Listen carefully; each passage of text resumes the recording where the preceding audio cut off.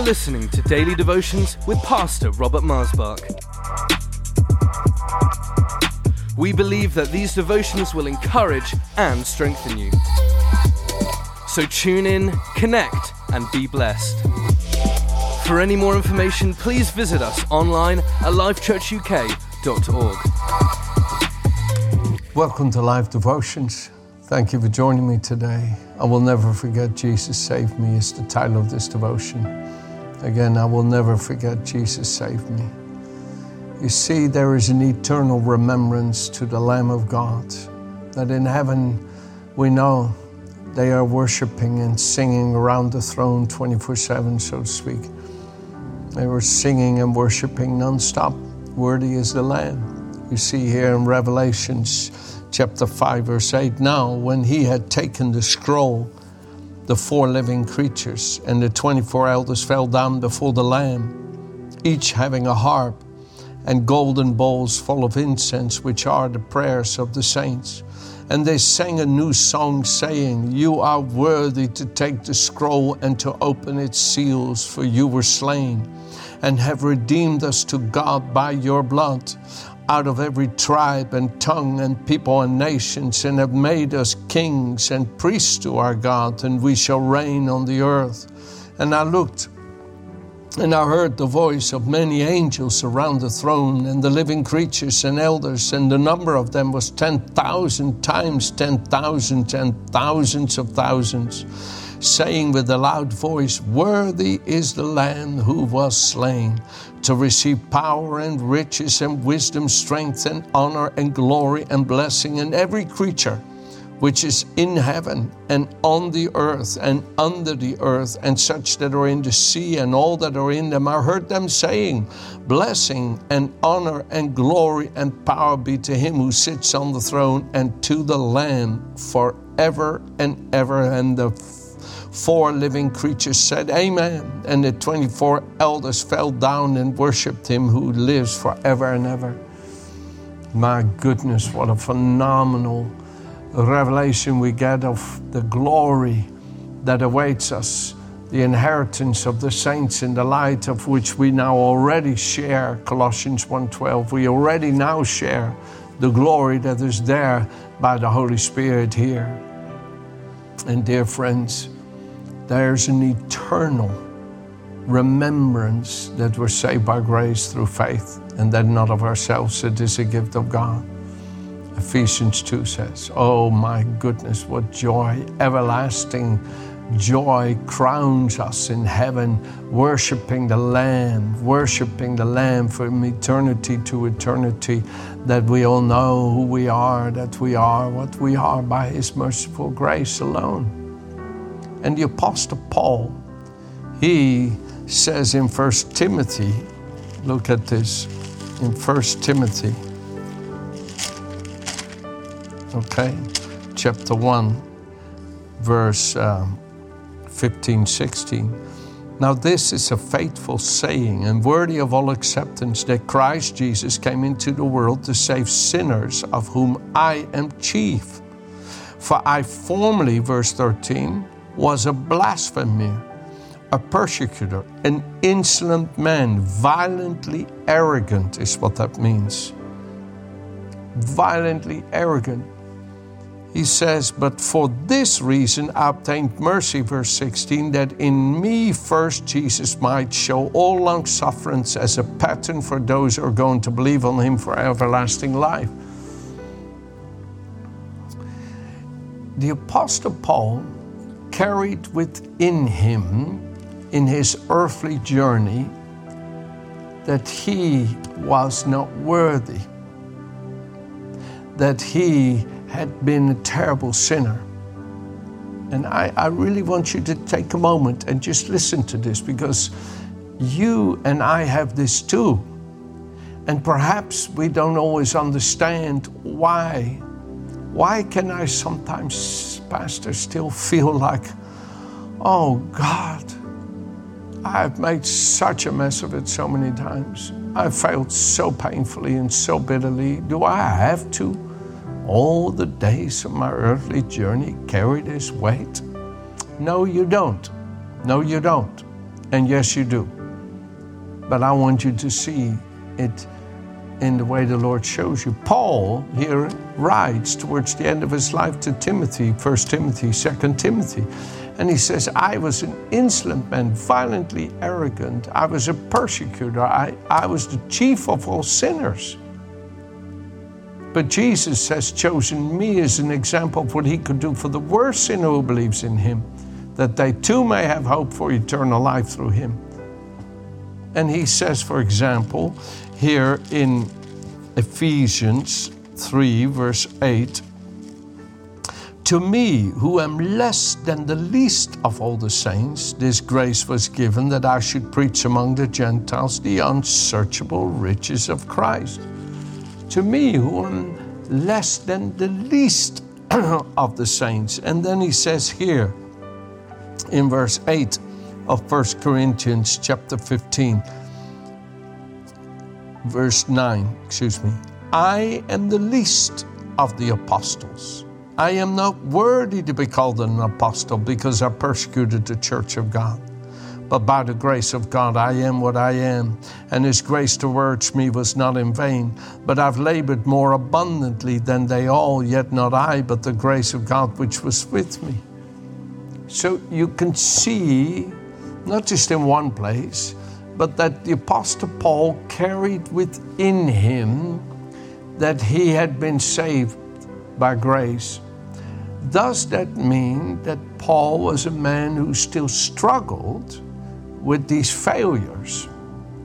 That still wrestled with him? That still had a claim on him and made him feel guilty and condemned? No, it doesn't. And this is what's so important for you and I to learn. Even though he knew he had been a sinner, he now was no more. But it was the grace of God that held the balance of a conscience washed in the blood and holy and right in God's sight, and a memory, I was an insolent, a violently arrogant, I was a chief of sinners. You see that he had that. There was a part of the humility, a part of the grace that comes to the humble. What I have, I don't deserve. It's come through Jesus alone. It's not by any righteous deed I have done, but by his mercy I've been saved, he says in Titus 3.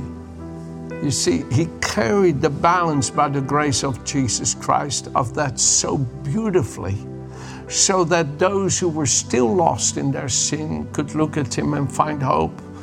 Wow, if you can have this when you've been like me, I can have this and be like you. And that is where Jesus himself bears the scars in his hands and feet and side, where he has the 7 scars upon his body of the 7 wounds that were inflicted upon him as a sign that he was a lamb. Even in heaven, where he is the King of Kings and Lord of Lords, we see him as a lamb that was slain.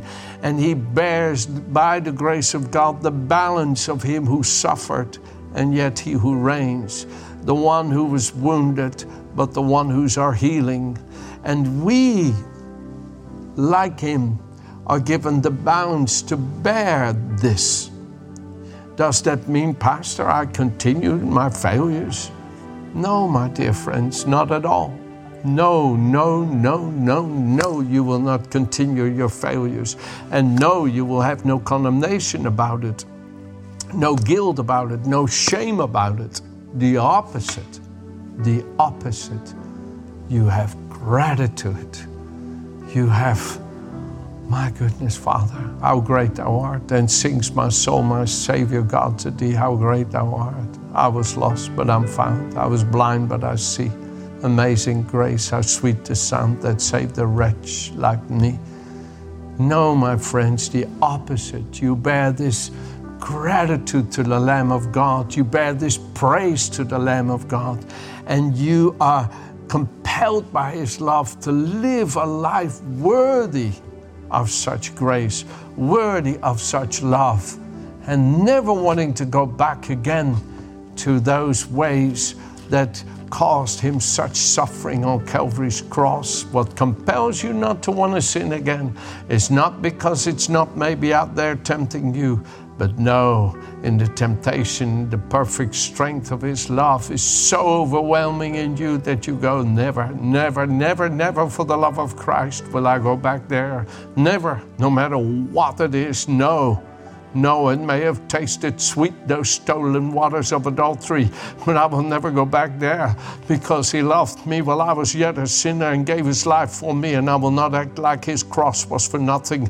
I will not act like the sacrifice he's paid was for nothing. It was through the one sacrifice of himself he subdued, overcame, and deprived sin of having any power over me, and I will not act like that was for nothing. I will not throw his grace back into his face by returning to the evil ways. I will not act like his grace is not sufficient. Do you see? The opposite is true. Well, let me close here from 1 Thessalonians, because you can see here clearly, and I'll read to you from the Living Bible, that the Apostle Paul was not struggling with his past failures anymore. No, the opposite. Look at it. We speak, verse 4 of 1 Thessalonians chapter 2, we speak as messengers from God, trusted by him to tell you the truth.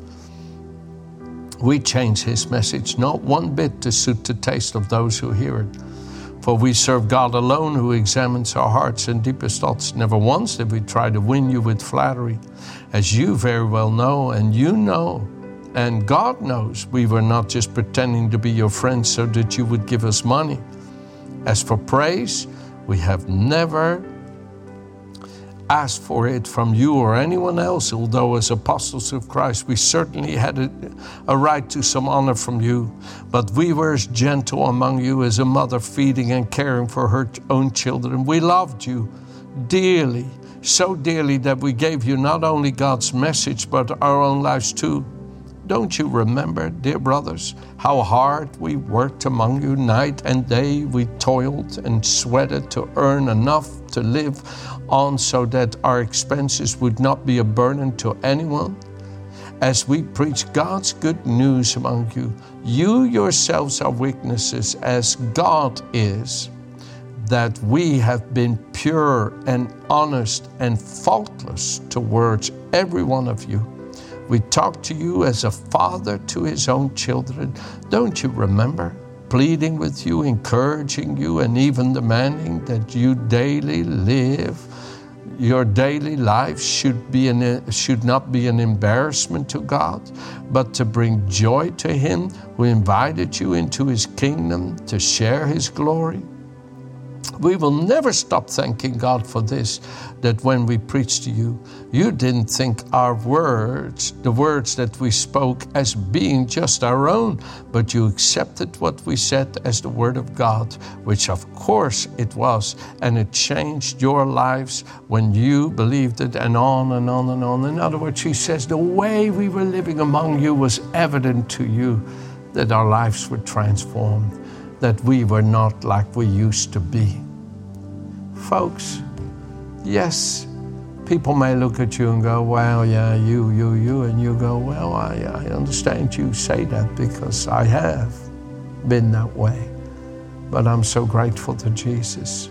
And yes, you can say that, but more than that, let people see it. People could see in Paul that he was a transformed man. People could see it in Paul, that he was saved. They could see it. And Paul was the one who never let anybody forget that Jesus had saved him. And in all of eternity, there will never be a lack of remembrance that we were saved by the Lamb of God. Oh, what a wonderful thing when you carry that in you. And people can look at you and go, my goodness, you are such a transformed person. I remember you when you were young, and wow, you were a sinner. And I look at you now and I see the light and the love of God, and I hear you speaking and I feel his presence. Wow. You say, that's Jesus. I will never forget Jesus saved me. That's Jesus. And that same Jesus who saved me is readily and equally available to you. Amen? Have a good day.